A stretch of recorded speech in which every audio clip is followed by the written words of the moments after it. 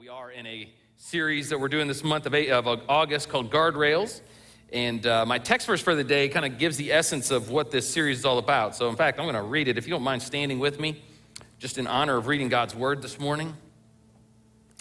We shared this the first week of this series too, but I want to share it again today because I think it's so powerful and so prevalent about what the message we're trying to bring across this month. It's out of Ephesians 5 and 15. It says, be very careful. Everyone say, be very careful. Then how you live, not as unwise, but as wise, making the most of every opportunity.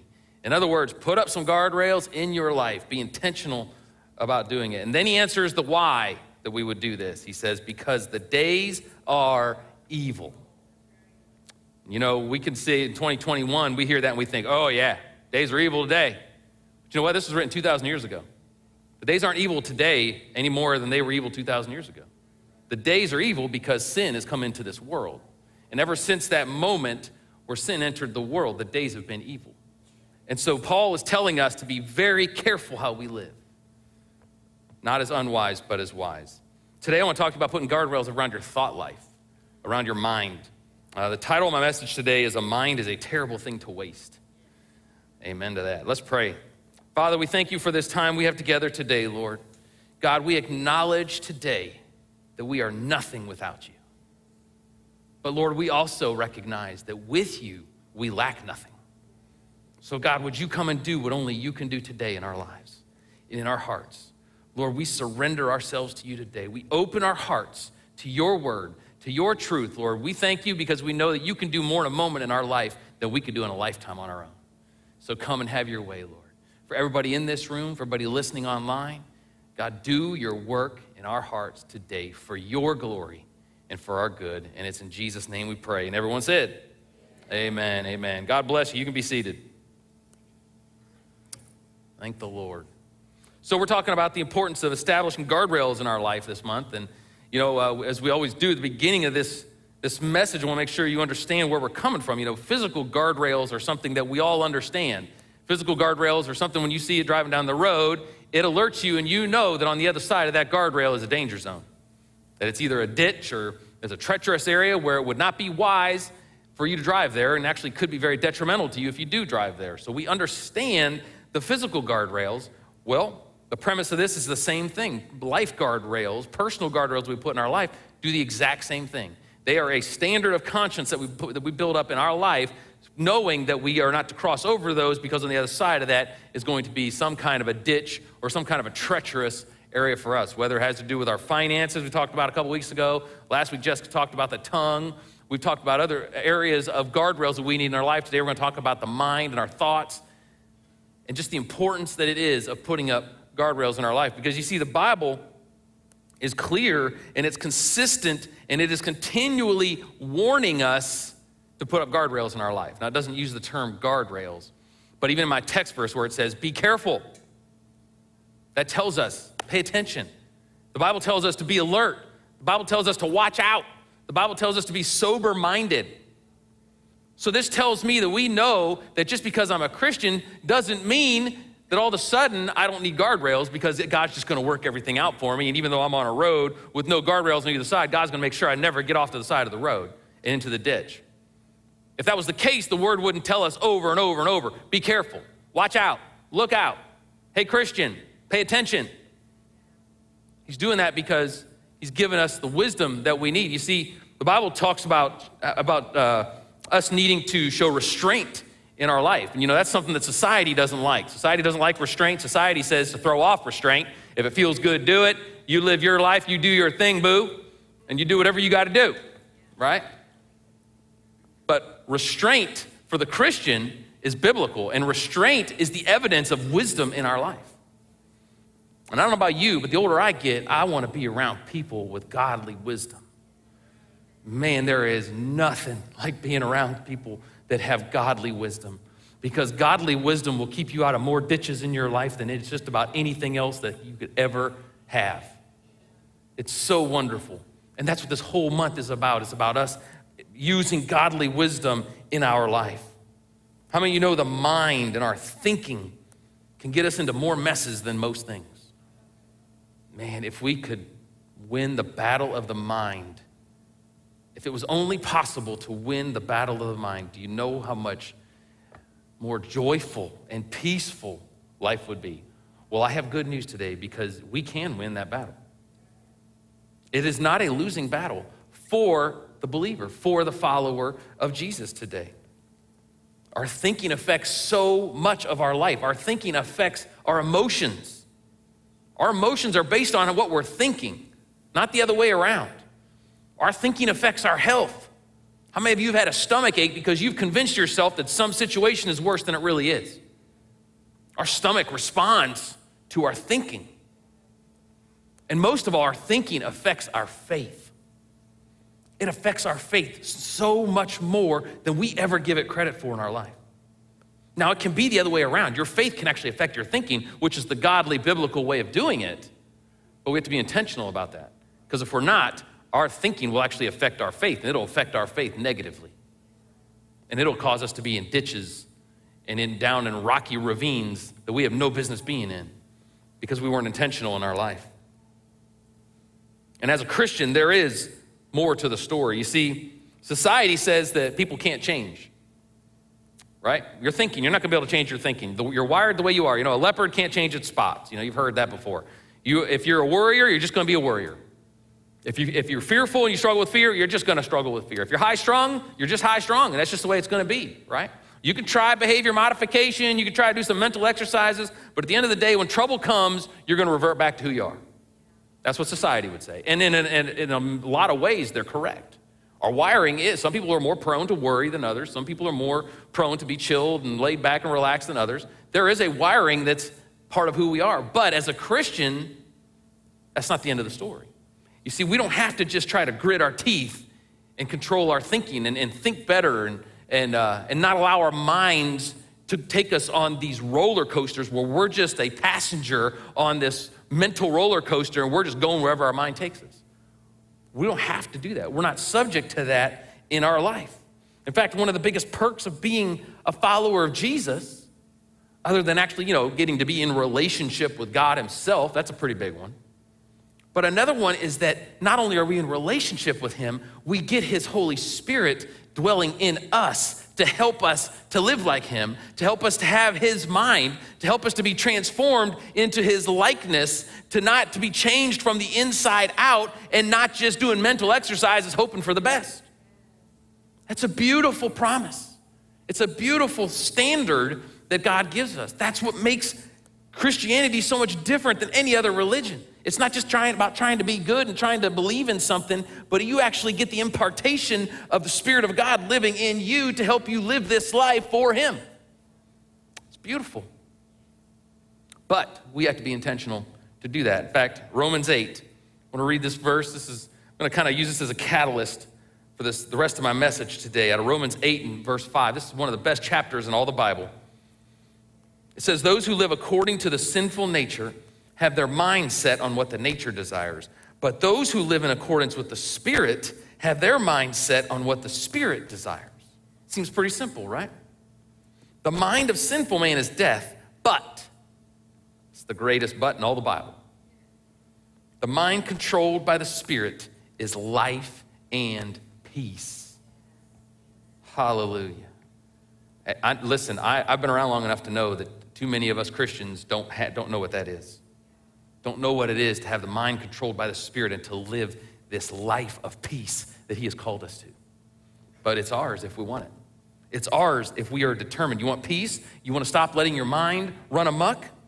You have to commit your mind to the Spirit. And this is not some philosophical jargon we're talking about today. This is life. This is real. But it's also not a drive-through. It's not a quick fix. It's not a microwave. This is about discipline. This is about living your life with guardrails to make sure that you are determining that when you bump up against that guardrail, it reminds you, oh yeah, I need to set my mind on the things of the Spirit, not on the things of the earth. It's not a one-time thing. You don't get to decide today, all right, I'm going to live by the Spirit now, and mind of the flesh be gone. It's not that simple. That mind of the flesh comes back. It'll be here before you get to lunch.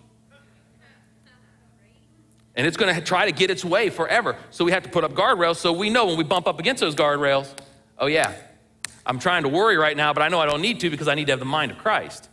because I don't have to be subject to the carnal mind. I can be subject to the mind that God has given me. And the beauty of this is exclusive to followers of Jesus. You can't have the mind of God if you're not a child of God. So you have to be a follower of Jesus. If you're here today and you'd say, I'm not a Christian, I'm here and I think this is kind of cool, but I don't know what I'm doing. I want to tell you today, you're never going to win the battle of the mind in your life unless you are a blood-bought child of God. The beauty of that is that's for everybody. All we have to do is make that choice. We have to understand that Jesus is the Son of God, that he came and he died. He lived a sinless life on this earth, and he died a death on a cross for my sins and for yours. 3 days later, he rose again, and he stands at the right hand of the Father now making intercession for us. And that the only reason that I have access to God is because of what Jesus did for me. That his love, his grace is a free gift that is given to us for those of us that would commit our lives to him. And when we do that, we have the exclusive offer from Romans 8 to live with a mind of the Spirit. But it's also not a guarantee because I am a Christian that I'm going to have the mind of the Spirit. Because Paul's even telling us here, the connotation here, the context is telling us, hey, you have to choose. This letter to the church in Rome was written to the church. So this is written to Christians. So he's saying, listen, even as a Christian, you can decide to be subject to your nature or you can decide to be subject to the Spirit. It's up to you. And you know what? Whatever you decide today, you're going to get up tomorrow and you're going to have to do it again. And by lunch, you're going to have to do it again. And by dinner, you're going to have to do it again. And you're going to have to continually remind yourself, this is why we set up guardrails. This is why we set up standards in our life to make sure that when I see and I notice myself going down this path of the carnal mind, that I'll bump up against that guardrail and go, oh, that hurts. No, I'm not going to do that. And it could save us from getting down in the ditch where we're living in this worry. We're living in this fear. We're living in anxiety. We're living as victims of our mind. And we don't have to do that because it's plain and simple and clear in the Word of God. But we have to believe that God can do it. See, that's a big part of the problem for us as the church. We have to believe God can do it. Too many of us have bought the lie that, that's not really what God does anymore. You know, he gave us this book and we just read this and hope for the best. God doesn't really deliver. He doesn't really heal. He doesn't really set free. Well, I'm here to tell you today he does. I'm living proof of it. And there are a lot of people in this room that are living proof of it. He sets us free, still does it, but we have to believe. And if we don't believe that our mind can be delivered by God to be a tool that God can use for his glory, then what are we doing? What are we doing? We're no different than the world. We're just hanging on to some philosophy. When in reality, this is meant to be our life. This is meant to give us life and peace in such a way that the world could never understand, but that the world will want if they see it in us. You know, I was reading this week, just reading in my Bible and just doing my daily reading time. I'm reading through Acts right now, and I'm really taking my time reading through Acts this time. Usually I fly through it. I've read Acts more times than I can count, but partly because I just feel like I start reading and I already know what's going to happen, so I just shoot right through it. And I've determined this time I'm going to read it slowly because, this is the beginning of the church. Like where we are today, we're living in the book of Acts still. And it shows us how the church started. It's so fascinating. And I think there's so much truth in the book of Acts, even of how we can live as the church today. And I'm reading, and I'm in chapter 14, and I'm reading where Paul and Barnabas are in Lystra, and Paul's preaching. He's in the synagogue, and he's preaching to the people, and they're going all over. People are getting saved, and it's really incredible and exciting what's happening. And Paul's just there preaching, and the Bible says that there was a man there in the crowd that was lame. He was crippled in both feet. He'd never walked. And Paul saw him while he's preaching, and he makes eye contact with him. And the Bible says that he saw that this man had faith to be healed.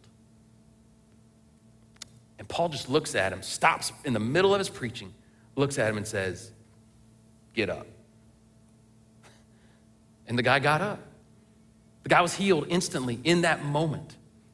And I'm reading this, and I was so struck by it. I was so blown away because, I think so oftentimes in our faith, we try to polish things up. We try to make them look a certain way. We try to cause people the gospel to appeal to people in a certain way and how we do things. And Paul just looked at this guy and saw it and was like, oh, this guy believes he can be healed. Hey, get up. And the guy jumps up. It didn't say that the guy was like, oh, Paul was just preaching this incredible message. It didn't say that their worship was so powerful that the Spirit of God was just moving because, they had a really good worship leader there before Paul started preaching. Didn't say anything about that. It just said the guy believed. Paul said, get up. And he got up. And church, that's the church I want to see today.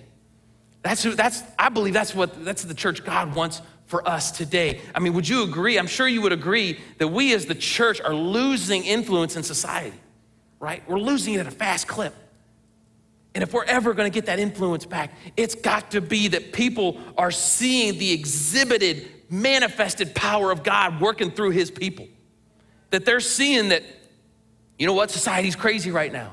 You know, COVID's spiking again. It's all over the place. We got the craziness happening over in Afghanistan. We got turmoil in all of our societies. We got all these things happen, political turmoil. So much is going on. Yet, man, I see these Christians and they have this peace that I can't explain. They're not denying stuff's happening. They're not naive to it. But man, they just have this peace. They have this ability to trust in God that I can't explain. And when people see that exhibited in God's people, it will draw people to the gospel. It'll stir people's faith to where we can look at them and say, get up, and they'll get up. Paul didn't have to tell this guy, okay, listen, you got to say, Lord, forgive me of all my sins. I give my life to you. Come into my heart, live in my life. He didn't say any of that. He said he believed. He looked at him and went, get up. And he got up. That's the power of the gospel, church. That is the power of the gospel. And it is not for 2,000 years ago. It is for today. And it's got to be living in us. But we have to believe that power can still exist in our life.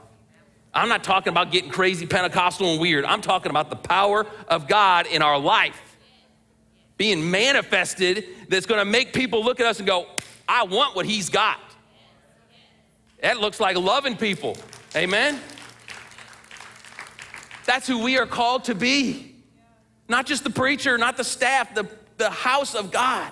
We are called to be those people, and I believe God wants to do that in us. But we have to believe.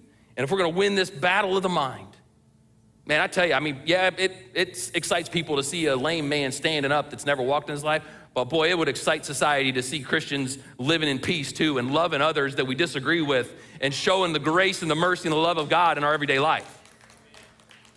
That'll rock society just as much as seeing people healed of blindness and deafness and all kinds of stuff. Let's just live the gospel. That's all it is. Loving people the way Jesus would have us love them. So, but if we're going to put guardrails up, we have to be intentional and be devoted to Christ. Now, these guardrails are not what's going to change our life. We're not married to a method. Okay, we're about the gospel. But these guardrails will help us. They'll help keep us on that narrow road. Colossians 2:8, it says, see to it that no one takes you captive through hollow and deceptive philosophy. See to it. Here's another. Be careful. Be alert. Pay attention. See to it that no one takes you captive through hollow and deceptive philosophy, which depends on human tradition and the basic principles of this world rather than on Christ. So in the battle of the mind, we have to see to it that we are not taken captive, that we are not taken prisoner, that we are not slaves of our thoughts, of our bad thinking. That's what Paul is saying here. Because if you give in to the bad thinking, you will become captive to that. And Paul says, see to it. Be careful. These are disciplines that we can instill in life to help us win this battle. So I'm going to give you a few guardrails today, guardrails of the mind that I think will challenge us. And the first one is a guardrail of responding over reacting. To live a life where our guardrail in our life is not one of reacting. You either have a guardrail of responding to situations in life or you have a guardrail of reacting to situations in life. And you might say, well, what's the difference? Well, it's subtle, but it's very, very significant. We are called to respond, not to react in our life. You see, situations happen daily, and we will either respond or react depending on the guardrail we have. To respond means that we're being thoughtful, that we're being intentional, that we're predetermining in our life that when things come, even though we may not know what those things are, that we're going to respond in a way that we're going to purpose in our heart to have the mind of Christ, to have the mind controlled by the Spirit, to have the perspective that God would want us to have in those situations. That's what responding looks like, and it has to be intentional. Reacting is what happens when we're taken off guard. Reacting is what happens when we are surprised, like a snake that's coiled up and it gets surprised by somebody and the snake strikes. That's what reacting is. You're not preparing for what happens. You're just kind of crossing your fingers and hoping things go well. And then when they don't, you're completely taken off guard and you're forced to react. And when we react, we're usually reacting in the flesh. And when we respond, we can respond in the spirit. And God would want us as his followers to respond and not react. And you might say, well, how do I respond to things that I don't know are coming? Well, we do it all the time. You know, I prepare myself for things all the time when I don't know what's coming. I get in a car, I prepare myself by putting on a seatbelt. I'm preparing for what might happen down the road. I don't know what's gonna happen, but I'm preparing myself so that I can respond in that situation and not react. Because if you try to react in that situation and put on your seatbelt real quick, it's usually gonna be too late, right? We prepare ourselves even on our finances. You know, you don't know what all expenses are gonna come your way, but you might even have a line item on your budget that says unexpected expenses. And you put a little money in savings so that when that air conditioner breaks, you don't have to react by freaking out, wondering how I'm gonna pay for this, and letting your mind take you to places of anxiety and worry. Instead, you respond by dipping into your savings account, right? So we do things like that all the time, but we can also do it in the thinking, the thought life that we have. We can purpose in our heart to live in such a way that we're gonna respond to things that come. We're gonna prepare ourselves that, yes, God, I'm trusting you, that you're gonna take care of me and that you're gonna be with me in every situation. But when I still end up against that guardrail or I'm smacking up against it and I'm getting dings and dents on me, that I'm not gonna react, I'm not gonna lash out, but I'm gonna respond by having the mind of the Spirit in my life. Proverbs 27:12, it says, a prudent person foresees danger and takes precautions. In other words, learns how to live in response. The simpleton or the naive person goes blindly on and suffers the consequences. So that person reacts. So a prudent person, a wise person responds, a naive simpleton reacts. And we all know what happens when we react. What happens is our emotions get the say. If you try to respond when you weren't prepared, it's too late. You're gonna react, and your emotions and your feelings and your thoughts are gonna have their way. They're gonna have their moment, at least in that setting and in that season. Hopefully it's a short season, but it's too late to try to respond if you haven't prepared ahead. You have to plan ahead to be somebody that's gonna respond and not react. Christians should be the most emotionally aware people on the planet. Because we should understand that just because I follow Jesus doesn't mean everything's not gonna go perfect, right? But I have a God that I can trust. And so I can respond to all my situations because no matter what happens, I know that my God was not taken off guard. My God's not surprised. My God hasn't let me down. My God hasn't forsaken me. He hasn't turned his back on me. He's still here with me. He's still helping me. He's in the midst of all my troubles with me. So we should be the most emotionally aware and intelligent people on planet Earth if we know our Bible and if we know the Word of God, right? You know, Jesus never reacted. I actually, as I was preparing this week, you know, this is something that I felt like the Lord gave me. And so I started just thinking through situations that we know Jesus was in the Gospels. Never reacted.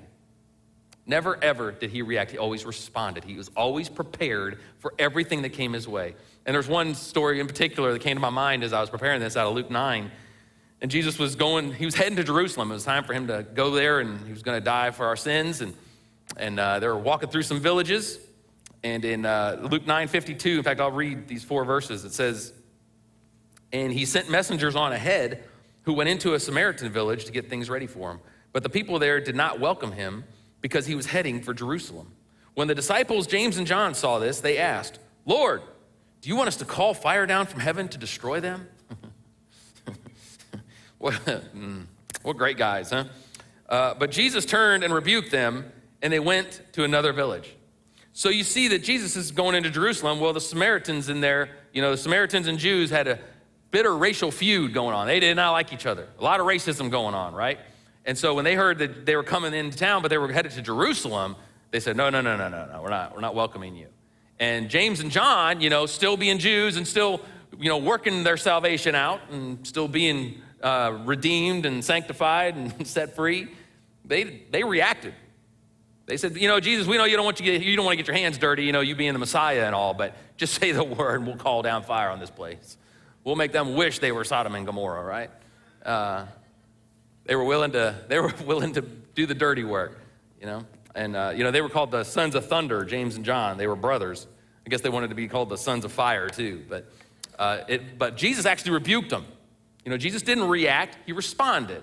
He rebuked them, and they went to another village. He just went another way. Like, how great is that? That's what emotional intelligence looks like. Like, you know what? There's more than one way to get to Jerusalem. We'll just go around. You know what? Who knows? There might be somebody in this other village that needs some healing. Who knows? But our tendency in those situations is to react. Like, oh, those people are, they're racist, or they don't like us, or they don't like us because we're Christians, and so, we can lash out. When Jesus would say, don't react, respond. Just respond, just love.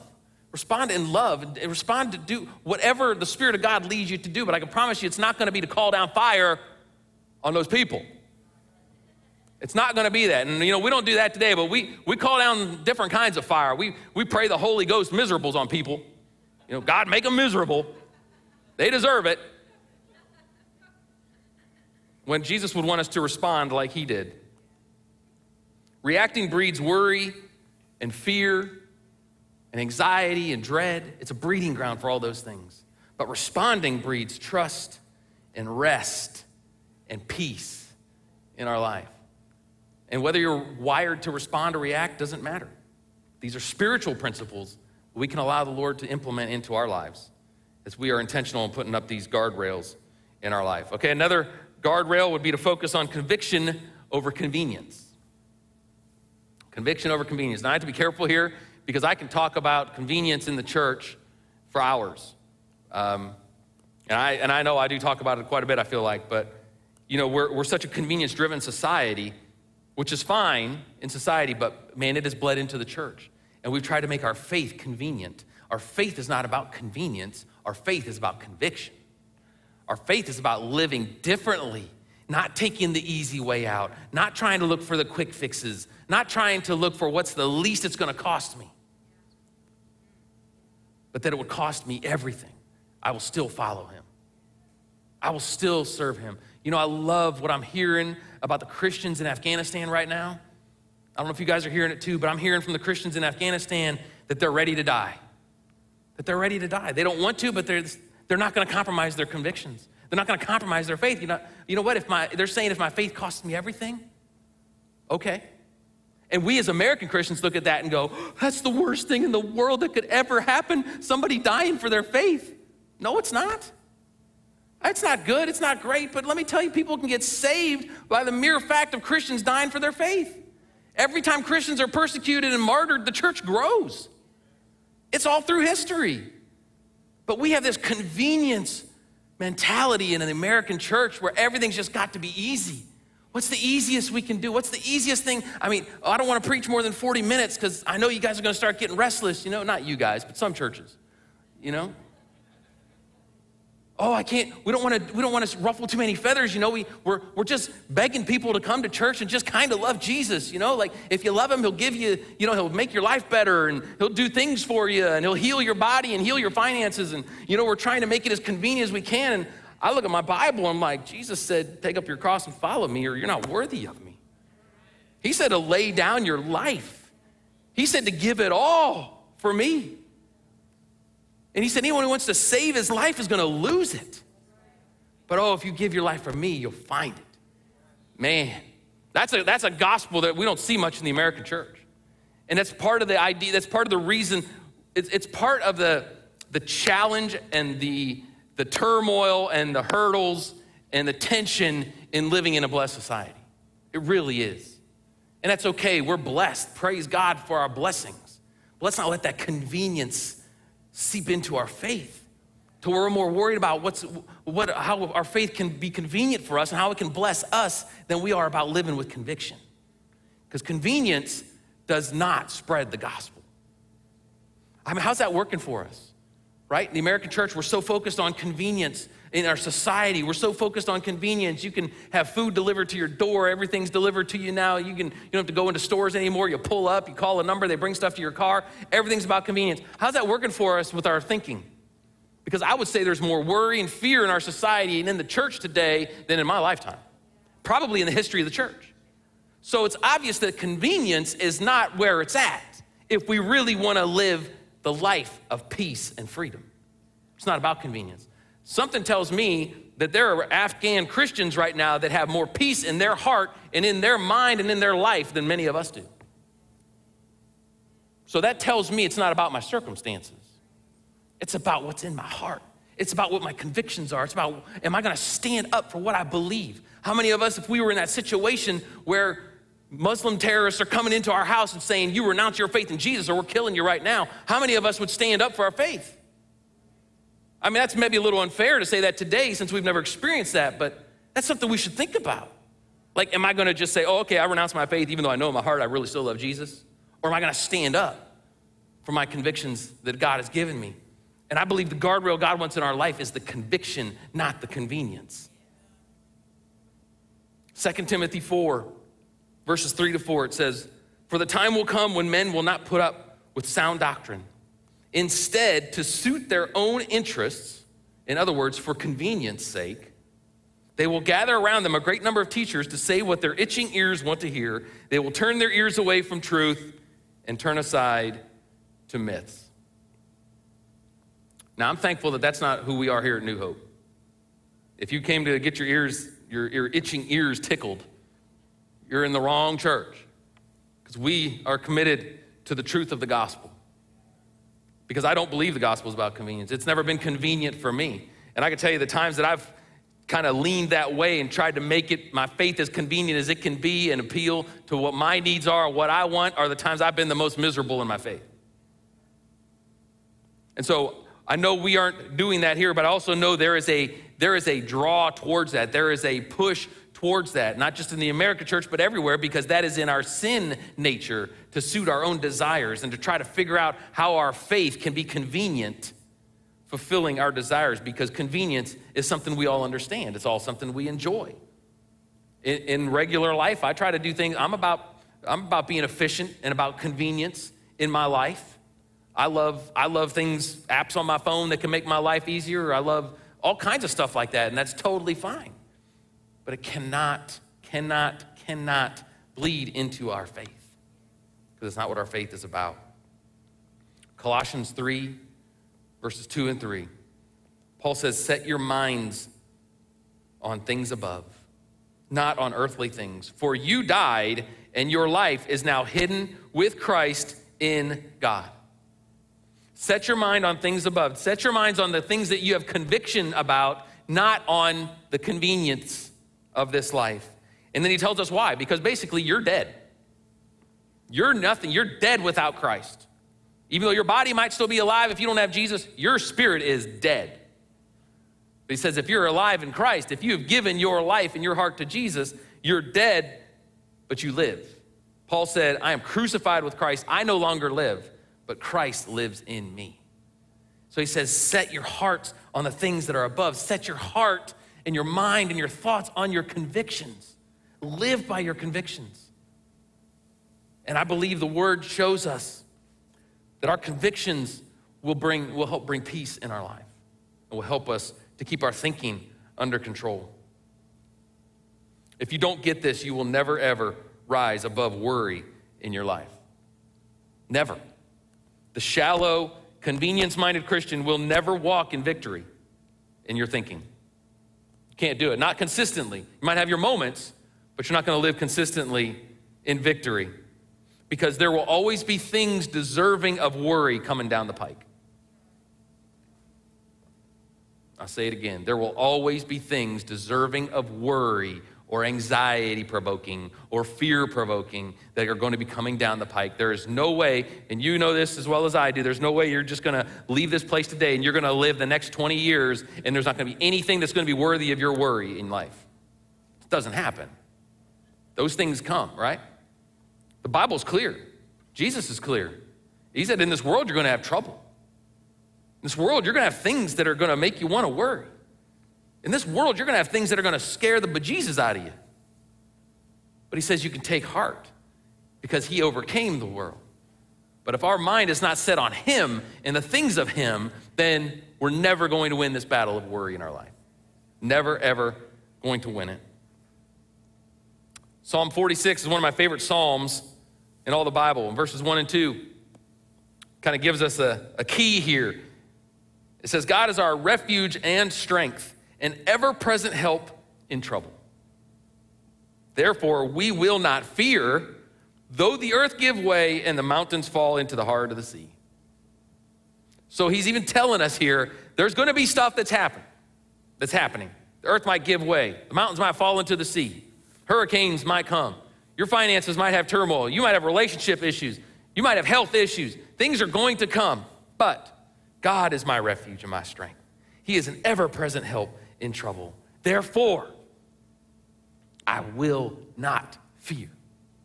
But it's because our focus is on who he is, not on our circumstances. And see, he goes on then in verse 10 of that same chapter, he says, be still and know that I am God. I will be exalted among the nations. I will be exalted in the earth. There's a lot of I's in there and not any U's. Use guyses. It's all him. It's all about him. It's all about his honor. It's about his purpose. It's about his glory. It's about his fame. It's about him being exalted. And it is about you getting to hide in that. That's what it's about. And that's it. Praise God. We've got to get away from this narcissistic American Western Christianity. We've got to run from it. Turn and run as hard as we can run away from it. This focus on self-preservation and convenience, we got to run from it. And let's live with guardrails of conviction.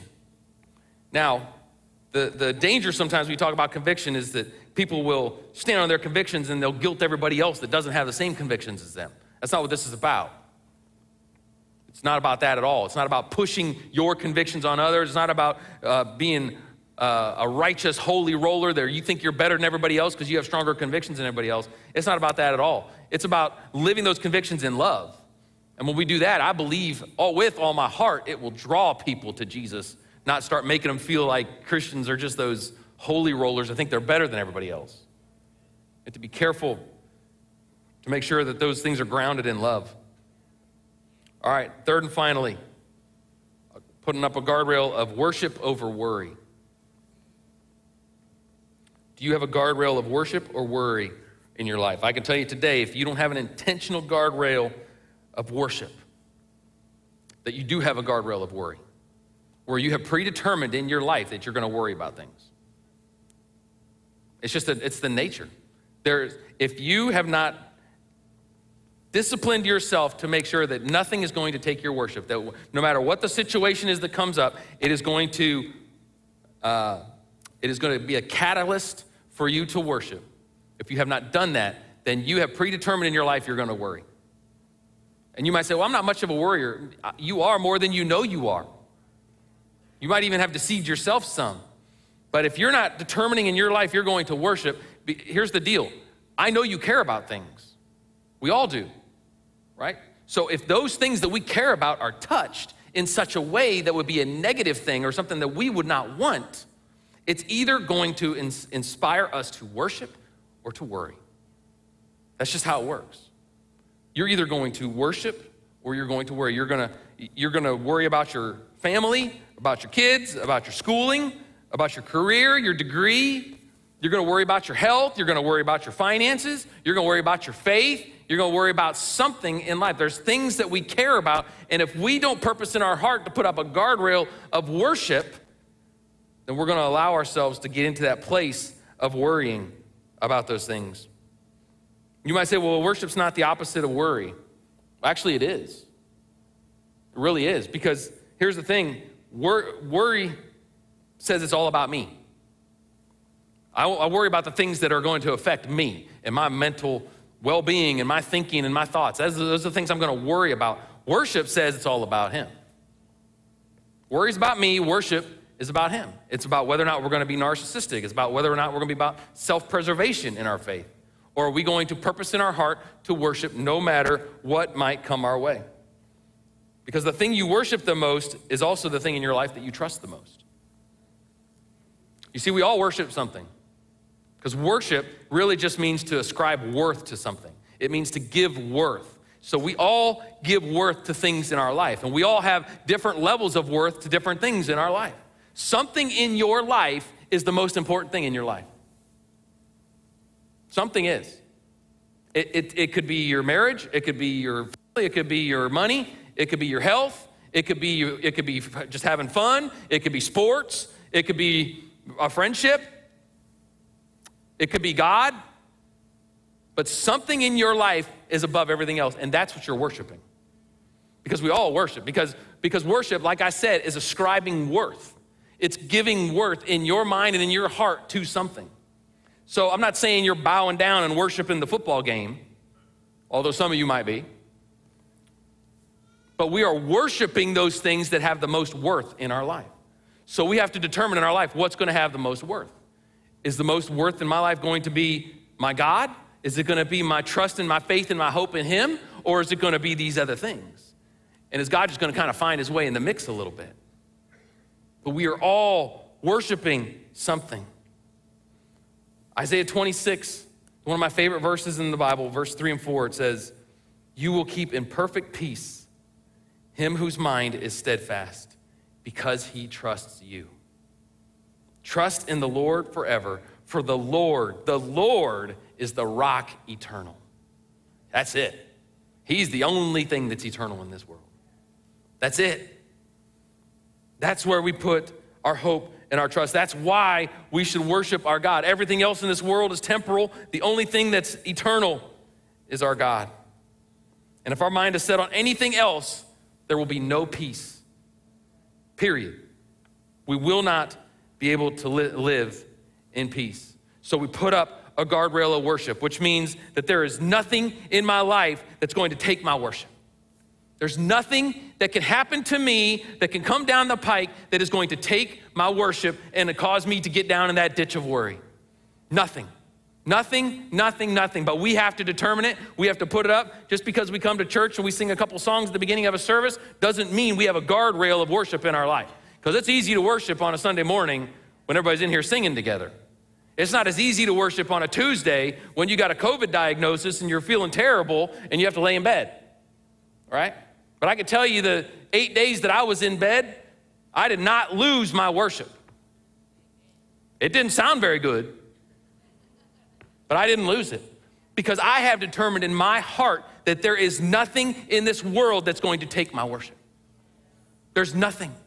And I know in the grand scheme of life, 8 days in a bed with COVID is somewhat trivial. I get that. A lot of you have been through a lot of stuff, but I can tell you, I feel with full confidence in my heart that there is nothing in this world that could happen that's going to take my worship, because my worship is not based on what's happening in my life. My worship is based on who my God is. My worship is based on what he has done for me, and that he is worthy of my worship. He's worthy of my praise, that his grace continually pours over me. His grace is always sufficient, always sufficient. It's always enough. It's always more than enough. No matter what's happening in my life, his grace sustains us, gives me everything I need for life.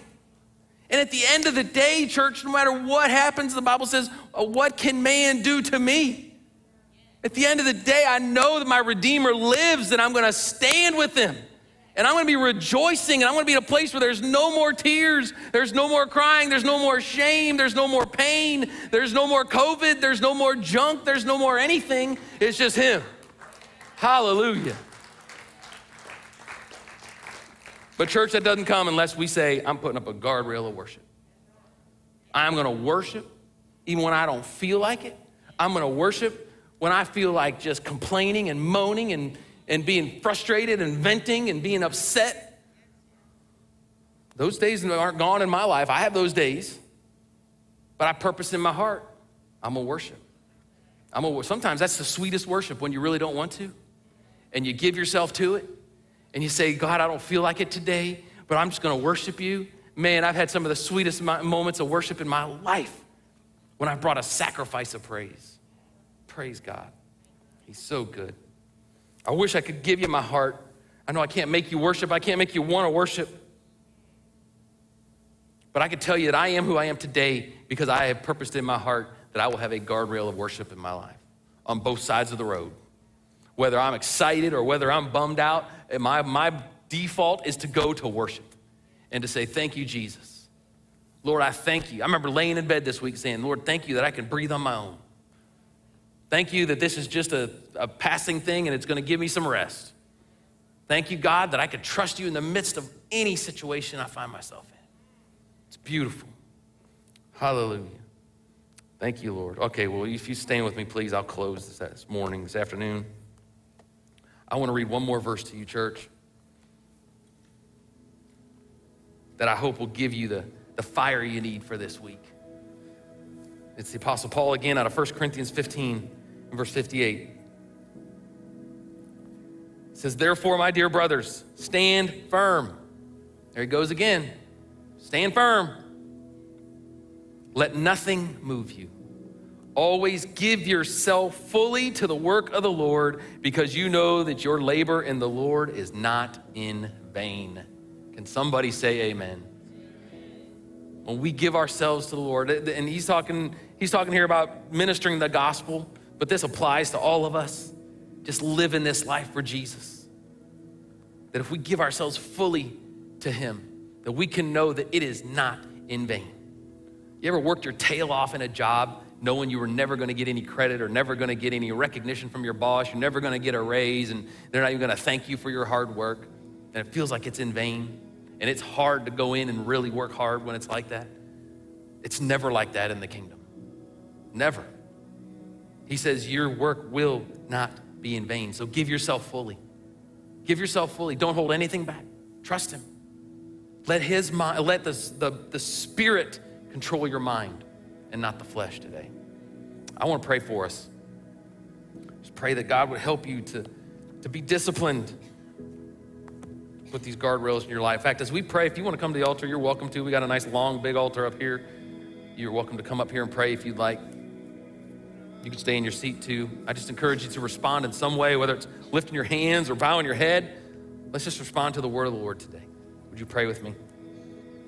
Father God, we love you so much. Lord, we acknowledge again that we're nothing without you. We're nothing without you, Jesus. Oh, but with you, we don't lack anything.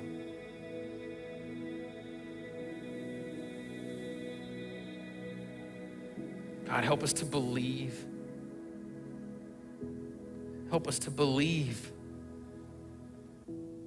that you are the same God that we see in the book of Acts. Lord, give us faith to believe that you could just look at us and say, get up.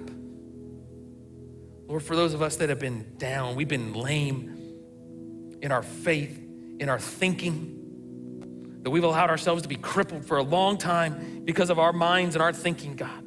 Help us to believe and to look into your eyes to hear you say, get up. We want to get up, God. We want to be different than the world. We not just so we can say we're different than the world, but because there's so much more to this life through your word, through living by faith in you, Jesus. This faith walk is not meant to be some mundane, white knuckling thing that we just hope that we can hang on till the end, but it is about living a life of peace, a life of joy unspeakable. Let that manifest in our life, God. Let it manifest in me. Show us, Lord, where we have unbelief. Show us, God, where we have allowed ourselves to believe the lies of the enemy. We've allowed ourselves to let society dictate how we should live this life of faith. A people that knows nothing about faith, that we've allowed them to tell us how to do it. God, we will look to the word to see how to live this life. And we trust you, Lord. Lord, we ask you forgive us for reacting and not responding. Forgive us, Lord, for worrying and not worshiping. Oh God, help us to put up a guardrail of worship. Help us to live a life where our default in every situation is to worship you. And God, we repent that we have lived a faith of convenience and not of conviction. Lord, we turn from that thinking today. And we thank you, God, for your conviction. We thank you for drawing us to you.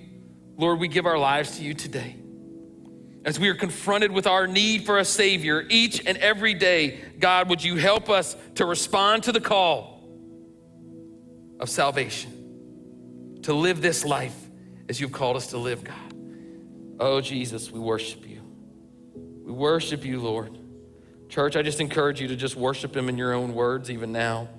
Just give him the praise that he's due. Give him the honor that he's due. Don't be afraid of what the person beside you is doing or thinking. The manliest thing you can do in this house, men, is to worship your God. The manliest, strongest thing you could ever do is to worship your God. Don't let anybody take your worship. Thank you, Jesus. We thank you, Jesus. You are worthy, Lord. We love you. We bless you today, God. Bless you, Jesus. Thank you, Lord. Your grace so free. We thank you for it, Lord.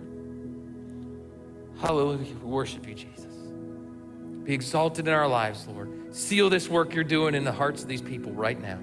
In Jesus' name, seal it by your Spirit, Lord. We pray the enemy would not be able to come and steal this out of our hearts, Lord, but this word would produce fruit in our lives, that our hearts would be good soil, that fruit would produce, and it would expand into our lives and the lives of those that you have put in our life for your glory, God. We want to be a different people. We want to be a church that exalts the name of Jesus for your glory, God. Be exalted in this place, be exalted in our lives, Lord, forever, not just today.